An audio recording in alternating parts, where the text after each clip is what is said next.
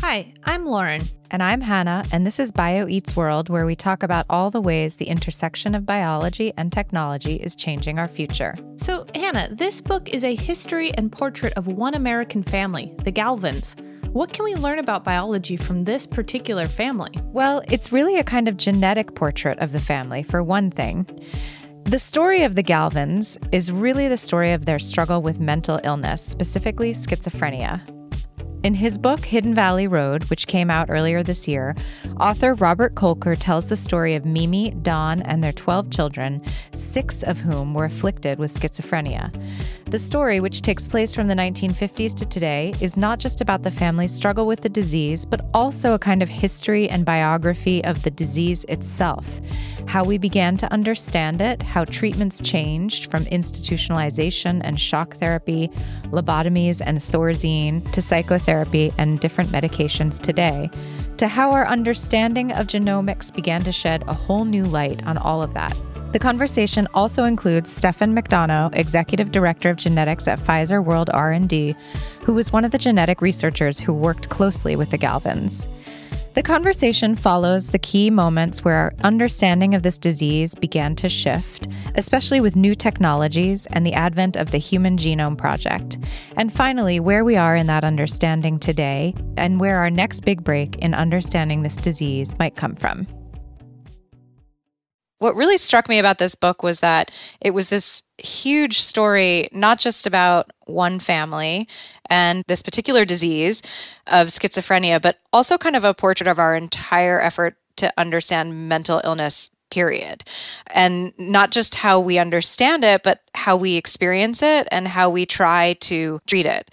So let's go back a little bit and talk about schizophrenia itself. I'd love to hear where you think our modern understanding of the disease really began. You describe a key moment in 1903 where we shift from thinking of it as a religious ailment into something else. Or where would you begin that story? That's around the time of the dawn of psychiatry as we understand it today. Obviously, there are glimmers beforehand of people believing that mental illness is physical and not spiritual or religious. But by the turn of the century, there was an entire field emerging, and there was a nature-nurture debate over what schizophrenia was that really, in many ways, continues today in a different form. Back then, the debate was between Freud, who believed that therapy could cure schizophrenia, that schizophrenia was something that happened in the nurture side of things, something that happened in your childhood caused it, perhaps bad parenting.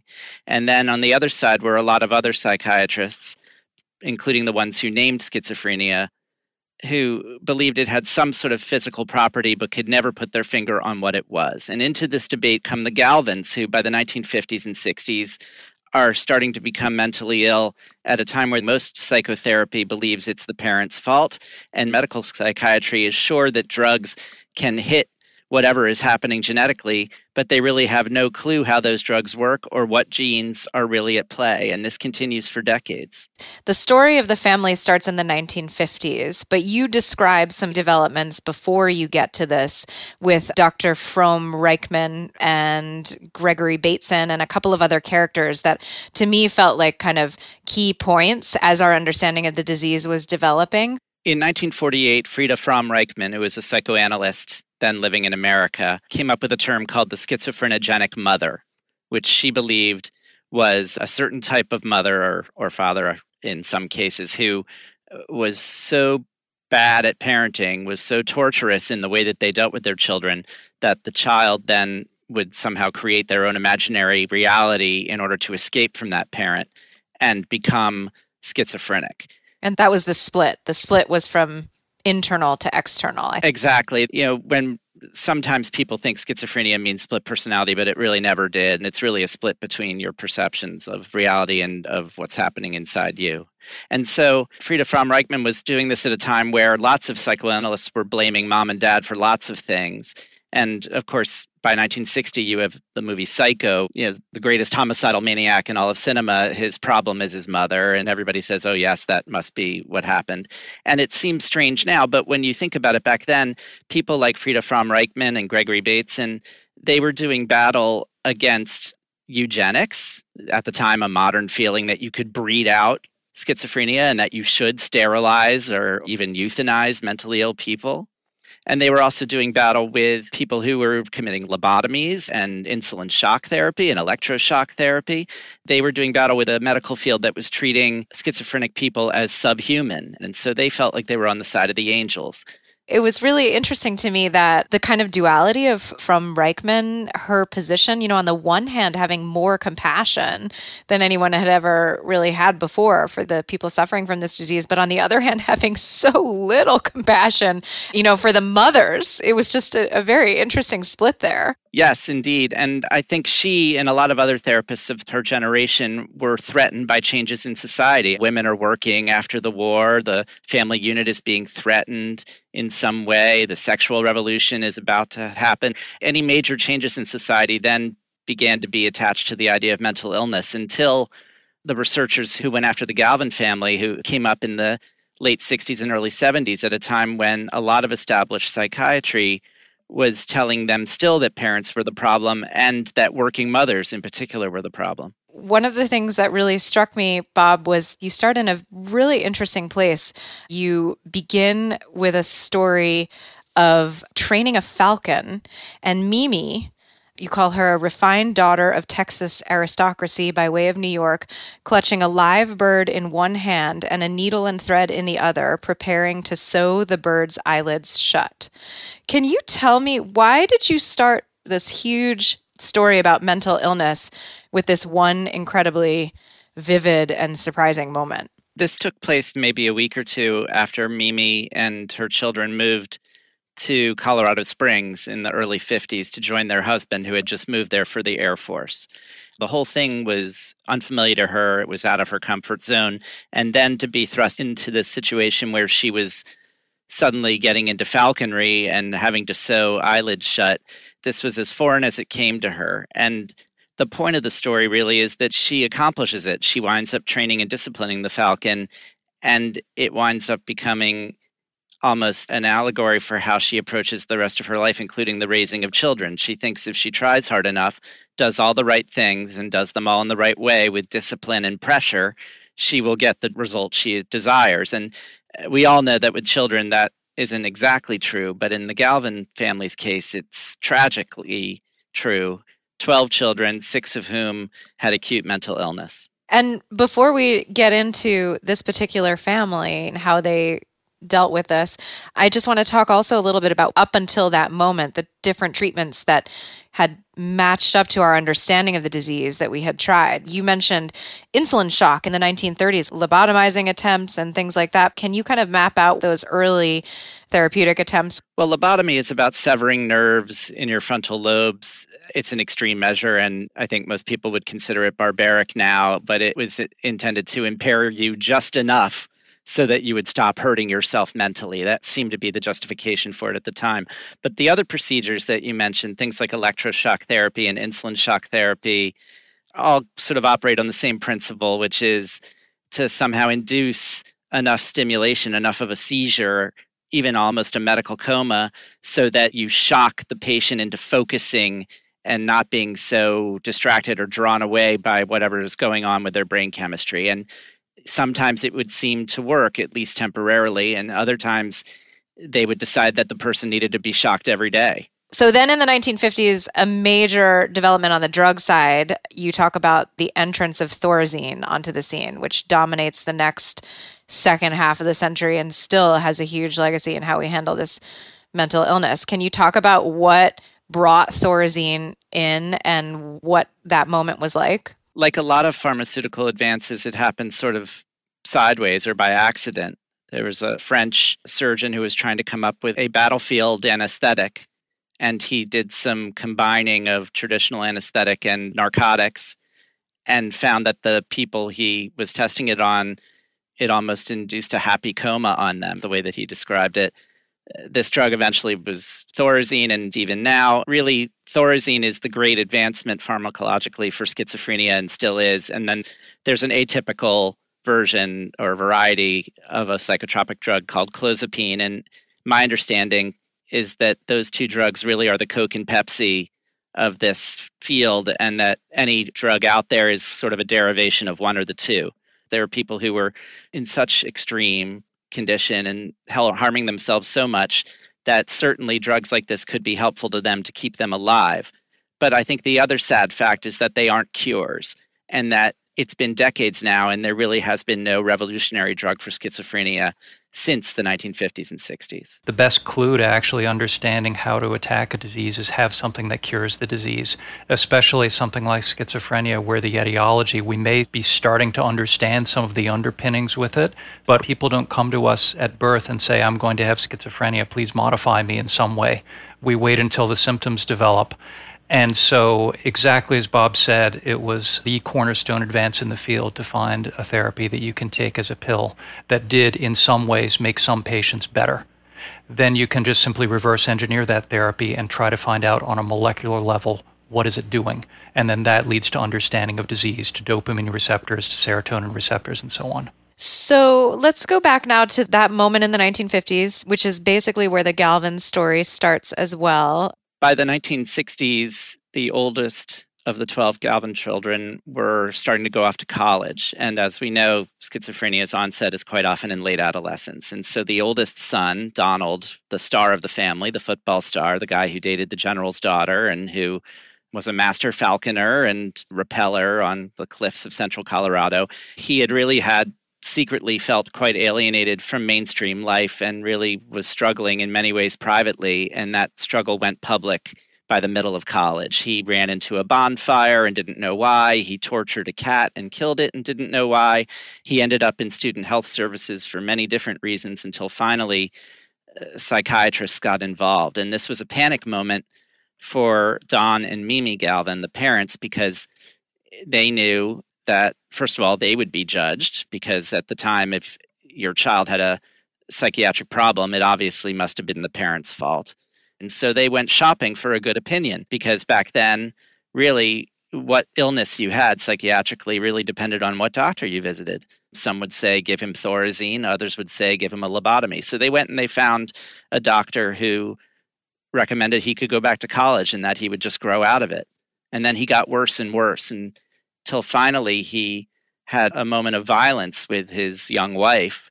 That was it for him. He went off to the state mental institution for a few weeks and then spent the rest of his life really at home with Don and Mimi, with his parents, almost as a revolving door between the state institutions and home. It struck me that every story kind of showed the different lenses that we'd use to try and understand this disease. Each had some of these common traits and some wild discrepancies and differences. A lot of the stories began with, we sort of always knew. But some of them, it came completely out of left field. And then some of them even seem like they come from a cultural moment, like Michael, who goes to live on the farm in the 1960s. That's right. Michael's sort of a hippie, and he is rebelling, and then that gets confused with mental illness for a time. He insists that he is not mentally ill. You know, Peter was very, very oppositional as a kid, said no all the time, and then he had psychotic breaks. So you could say they saw that coming. Joseph had a detachment from reality, it seemed, now and then. And so everybody was sort of waiting for him to finally have his psychotic break, and he did in the early 80s. But then there were surprises. Matt, who was a talented ceramic artist, suddenly one day out of nowhere, smashes something that he made and strips naked in a friend's house. And suddenly, he becomes medicalized as well. So it's interesting how some seem explainable and others do not. At the same time as we're hearing this story of how our understanding of the disease changed and how this one family that manifested so many of those efforts to understand and manage it, it's also a story of technology, right? The developing technology that we have to understand biology and to understand our brain. Another key moment was when suddenly we start being able to see the brain through scans in the 70s. Can we go to how this story evolved when that kind of technology came on the scene? Yes, by the 70s, researchers were able to have some glimpses into the brain thanks to technology, thanks to MRIs and PET scans and CT scans and the like. And with the sequencing of DNA, it became possible to think about being able to actually study the genetics of any sort of population of people with any sort of illness or disease. Technology drives biology across multiple areas. I see that story again and again in whatever field I'm in. You look at the beginning, the first MRIs, those could only be structure. This might tell you, is the structure of the brain different, but it doesn't tell you how it functions. It feels like it's a story about a family, but it's also really a story about kind of modern genomics and going from understanding something as a inherited disease in some way to dialing into a way different level of understanding about genetic information.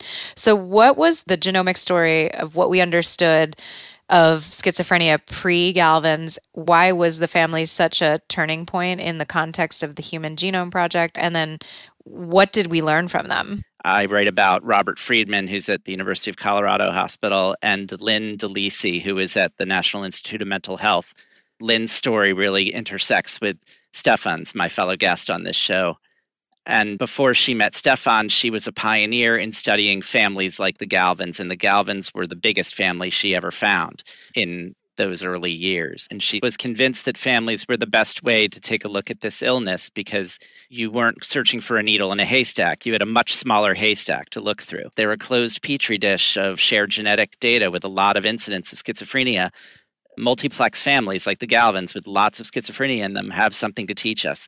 And she amassed the largest collection of family DNA for this purpose. But there came a time in the 90s when the Human Genome Project was underway when everyone thought that once the genome was sequenced, they'd be able to do entire population-wide studies, and that anyone with schizophrenia or with any other complex genetic disorder would sort of stick out like a sore thumb. You would find the smoking gun gene or genes, and then you'd have a target to medicate with a drug, and bingo, we'd all be cured by the time, dinner came. But the problem is that with complex conditions like schizophrenia, it only complicated things so much more. They found one genetic irregularity for schizophrenia, and then another, and then another, and then another, until now there are far over 100 genetic issues. Unfortunately, each one of these irregularities contributes just a fraction of a percentage of the probability that you might get the illness, and so it winds up being meaningless.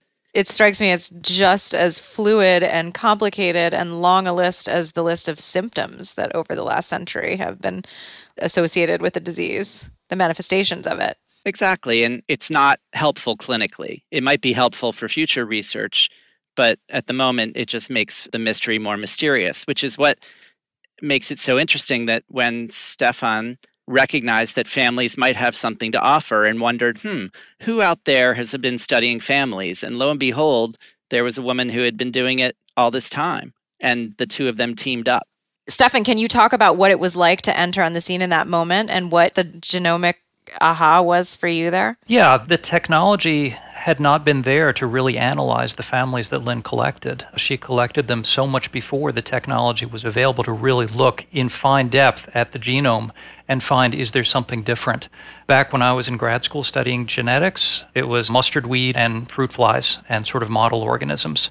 When the genomic revolution came along, so much computational power came to be developed. The technology just kept developing to be able to sequence entire genomes rapidly and inexpensively, comparatively inexpensively. People sort of thought, with a disorder that is so strongly heritable as schizophrenia, there must be something there. And again, what was turned up in surveys of tens of thousands of schizophrenia, looking at all the genetic variants they carried versus tens of thousands of people matched controls as best they could, say for ethnicity and other factors. No question there are differences. Those have led to some hypotheses, like sort of a general overall role of the immune system. But in terms of discovering what is the driver for a disease like schizophrenia, it just simply didn't work that way. And we still don't understand why. Where are we starting to make progress there in understanding kind of the biology and the drivers and potentially how to treat them? You talked about looking at when a drug like Thorazine works and trying to work backwards from that to understand more of the biology. Are we still there, or does our understanding of the underlying genomics shifted a bit? Shifted a bit. I think we've gone from a picture of, again, as Bob said, evil spirits or dreams or some environmental influence or a mother, to sort of a holistic picture of the brain whereby, following Thorazine, we would say, okay, well, dopamine is dysregulated or glutamate is dysregulated. And these are chemicals, neurotransmitters for how nerve cells communicate with one another. Now we're verging towards a sort of cellular synaptic view. Another of the technology that developed probably in the 80s and especially 1990s was the ability to really look in very, very fine detail in sort of millisecond scale resolution at how nerves communicate with one another. You can stick an electrode on one nerve and stick an electrode on the other and really record how they're communicating. So this is, I think, how our overall picture of biology is evolving into. As to what it means, how we cure the disease. Classic analogy, in order to fix a broken TV set, you have to know what makes it work in the first place. And we're still not there, but we're getting closer. What is the technology that's coming onto the scene now that is changing, our potential understanding moving forward? I think one of the areas that's exciting now is you can actually take a skin cell from somebody and treat it with appropriate biological factors, and it will differentiate into something that, to first approximation, might be a human neuron. I haven't seen therapies come out of it yet. In fact, it may be another blind alley, as with all areas of research. But there is the hope that if you take a skin cell or a group of skin cells from somebody with schizophrenia, perhaps that mutation is genetic. Perhaps that mutation then is still carried in the skin cells, and their nerves might look different. So this is a possible angle. It's a bit of a risky one for many reasons. You never know if you're actually dealing with a neuron. What do you mean by it's hard to even know if you have a neuron? Well, you've taken a fibroblast, a skin cell, you've treated it with appropriate factors, and certainly it elongates, it starts sending out processes, and if you can stick an electrode in it, you can see that it's electrically active. Does that mean that it really is close enough to a human neuron in a human brain that has developed through its entire life, through the entire life of the individual, and has been exposed to all the different environmental influences? Right. The question isn't, is one thing like the other? They are like on some level, unlike on others. Is it enough alike that you could actually try to turn a therapeutic on it and try to do your modification? Now you've got sort of a disease in a dish. And that's an open question. Bob, where would you see the Galvins, their story, if it was unfolding today? Can you talk a little bit about how it kind of mapped to where the understanding is, where their story ended? Well, the two separate teams who studied the Galvins each have come forward with some really interesting advances, both of which offer a lot of hope. Lynn, DeLisi, and Stefan sequenced the genome of the Galvin family and found one irregularity in a gene called SHANK2.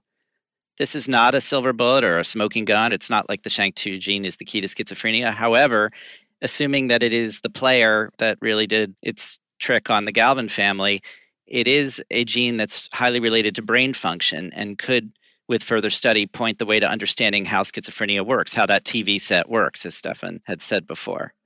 And so that's exciting. And more broadly, in terms of drug discovery, families like the Galvins can be almost sort of test kitchens. You can look at how their genetic code might interact with certain potential therapies and see perhaps how it might go with the broader population. Then with that second set of researchers led by Robert Friedman over in the University of Colorado, he, with help from the Galvins and other families, identified another genetic area called CHRNA7. And CHRNA7 is related to the vulnerability theory of schizophrenia, which is that perhaps one is oversensitive or has a sensitivity issue to stimuli. It looks at schizophrenia as a developmental disease, one that really begins in utero, even though it manifests itself much later. And over the years, he struggled to find a way to perhaps make the CHRNA7 area more healthy or more resilient and less vulnerable.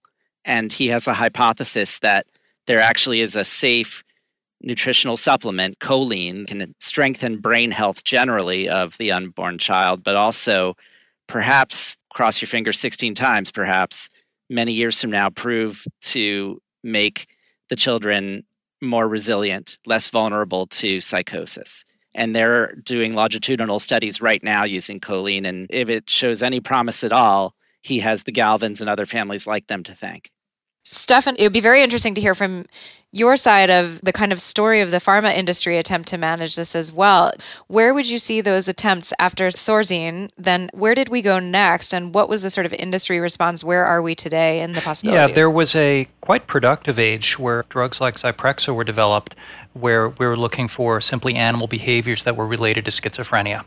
And here is where having sort of a toolkit is quite valuable in a sense, because if you know, for example, if there's some odd behavior that an animal is showing that Thorazine mitigates, then without even knowing the receptors involved, perhaps you can test drugs in animals for other drugs that mitigate those behaviors and perhaps don't have side effects. So the problem, of course, is that rats don't get schizophrenia. They don't even have sort of the massive cortical structures and the folding that we think is where the higher processes that are affected in schizophrenia reside. So to your point about cells in a dish, I mean, it's really a problem of models, right? It's a problem of models. How do you, before doing a clinical trial in humans, how do you get confidence that your drug is going to work? And I think in the 1990s, there were a number of very good efforts based on sort of synaptic studies. People have known, again, going back to some of the early pharmacology, that dopamine was involved, that glutamate was involved.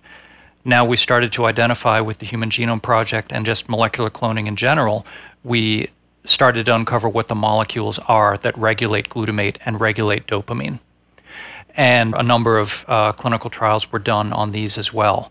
What still does stymie the field today is if you take the overall disease, what is your model? What do you test it on that gives you confidence that you can test this safely in humans and that it will have some effect? How do people even do that? I mean, are there any other tools before you begin clinical trials in humans when there's a disease that really doesn't present anywhere else outside of humans? Schizophrenia is a tough one.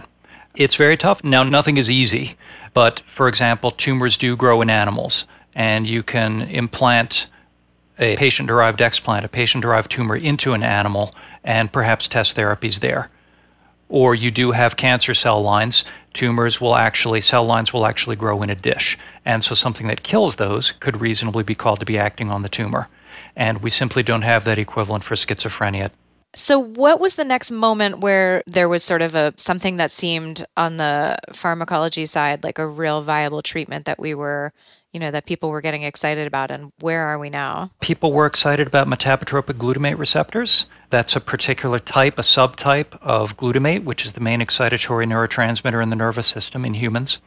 People were excited about sort of finer manipulations of dopamine receptors. And again, by reverse engineering some of the atypical antipsychotics, you could find out that serotonin receptors also had involvement. Now, each of these is going to be a broad family of many, many genes. So can you do more finer manipulations of these? Not every advance in drug therapy has to be a totally new mechanism. Schizophrenics and other CNS disorders are famous for going off their medications. So if you can perhaps make a medication that just simply lasts longer and can be given maybe every month or even at less duration under a doctor's supervision, that's a significant medical advance. And this is an engineering challenge. I started life as an engineer, and drug discovery is really biological engineering. I'm not saying it's easy, but we do know how to make drugs last longer in the body. There's a very interesting story in there with nicotine. The receptor that Robert Friedman in Colorado had identified with help from the Galvin family and other families like them was a nicotinic receptor. And strictly speaking, that's a receptor that, when medicated, might actually help with focus and concentration. I mean, there's a stereotype of schizophrenic patients actually getting some relief from chain smoking because it focuses their mind. And there's a hypothesis related to nicotine, there was for a time, that if you could somehow drug this receptor a little bit to help it along, that perhaps this would prevent delusions or even prevent psychotic breaks. And Robert Friedman did try for a while to work on a drug for that, and he reports anecdotal excellent results from many patients, but it was a drug that you had to take several times a day, and that was something that the pharmaceutical companies couldn't bring through trials to make into a once-a-day drug. So it went away. So he decided to go after the nicotinic receptor in utero, through choline. Especially in the 1990s, there was a lot of companies and a lot of academic researchers investigating nicotine and nicotinic receptors. And again, there did seem to be a clear link to schizophrenia. Perhaps schizophrenics are self-medicating by smoking. If so, perhaps you can make a sort of a subtype of nicotine that gives you some benefit or perhaps even some more benefit. And again, as Bob said, that perhaps lasts long enough in the body to be practical to be taken as a drug. So in this case, there was a biological challenge there, no question, but it became also an engineering challenge, as all drug discovery does. Nicotine is quite a non-selective molecule. Well, everything it hits is called a nicotinic receptor, but your body has something like 14, 15 genes for individual subunits that together come together to form a receptor for nicotine, and they all mix and match in very unpredictable ways, and ways that still are not well known. So the challenge was quite formidable. People did go ahead for technical reasons. It turned out to be easy to make sort of a subform of nicotine that would only hit alpha-7 receptors. Not easy, but not impossible either. People had good reason to think that this might work. No question, it was a huge downer for patients, for the field, for everybody, when this entire class of drugs just sort of didn't seem to come to nothing. But we learned. And the negative result often is just as informative as the positive result. We do learn. Can I ask, how incentivized is the sort of pharmaceutical industry right now to find other alternatives to things like the class of drugs that, Thorazine and some others that you've mentioned? I mean, because those do work to some extent, yes? To some extent. So I'm not a clinician. About 50% of the patients respond well to atypical antipsychotics. But this doesn't touch sort of the cognitive and the emotional problems. And one of the many things I'm grateful to Lynn for was really taking me to visit her patients so that I could really see there's no question something is wrong, just sort of a very emotionless, flat affect. The cognition is fine. Clearly, these people are very articulate. They're very bright in many cases, but something's badly wrong. So to your question, what is the incentive for pharmaceutical companies? It's a huge incentive. I think lots of people would love to do it because schizophrenia is 1% of the population. This is across populations, across cultures. So it's a huge opportunity to make therapies that help patients. For what is not a rare disease. For what is not a rare disease. And if you go beyond that, again, as Bob's book so amply demonstrates, to the toll on people's lives, it's far beyond that 1%. We just don't know how to do it. Not for the broad schizophrenia there. And this is where I came from my angle to sort of look at perhaps there might be subtypes of schizophrenia defined by genetics where you really would have one particular form of schizophrenia. So, Stefan, if you, as a researcher, if you could wave a magic wand right now, you mentioned better models. What are the things that if you could wish something here tomorrow in the form of a new technology or a new capability, what would that be that would really push us forward into a new chapter? I'll go way afield, but if we could monitor the brains of a schizophrenic with sufficient resolution, with high resolution, right now we get about 1 millimeter voxel with the best bold fMRI experiments, while they're actually having a psychotic break. The resolution is still, of course, could be made finer and finer. We still can't get down to the level of a single cell.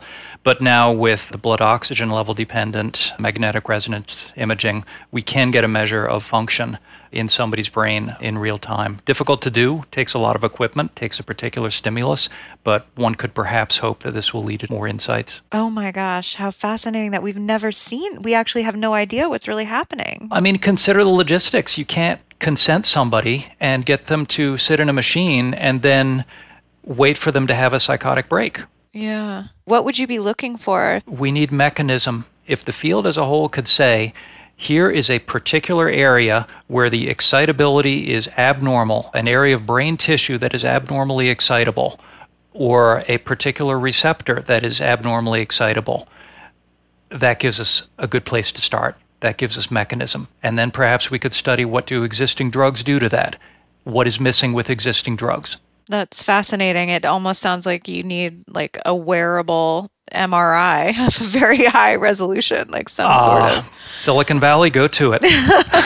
What about things like CRISPR? If you do start defining some very specific, narrow, very, entirely genetic cause, is that a possibility as well? So we'll give a possibility. Say if we knew that a baby Galvin or their modern day counterpart babies had a variant in a gene that we thought, because of families like the Galvins, that we had good reason to believe would make them develop schizophrenia.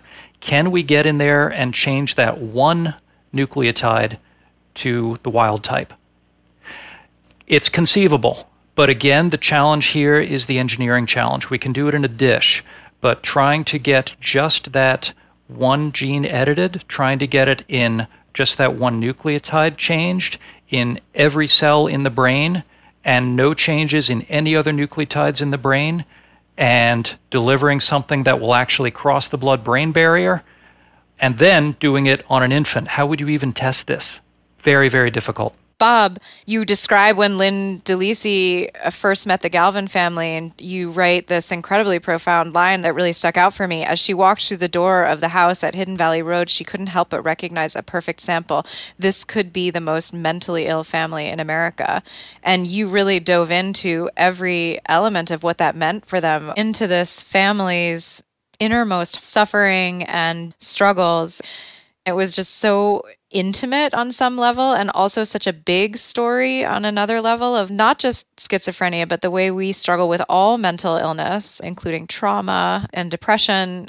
What was the kind of big takeaway for you for having lived inside this family's mental illness for, several generations, really? Well, I really think the day, hopefully not too long from now, that all this research yields real rewards will be the day that this family's sacrifice will finally find its true meaning. But also, this is a story about experiencing unbelievable and mysterious tragedies, one after the other, and coming out the other side. There are members of this family who have found a way through this and found meaning in life when everything seemed to be going against them. It's really about the value of family, in my opinion, this story, and the hope for the future. Stefan, on the research side, what's coming that we should be aware of that might be bringing hope to the next generation of Galvins? It's tough. I could answer this for Parkinson's. I could answer for Alzheimer's. I could answer for any number of diseases. Schizophrenia is really, really tough. We need some help. We need something to break in the academic world, and that break will come from studying people.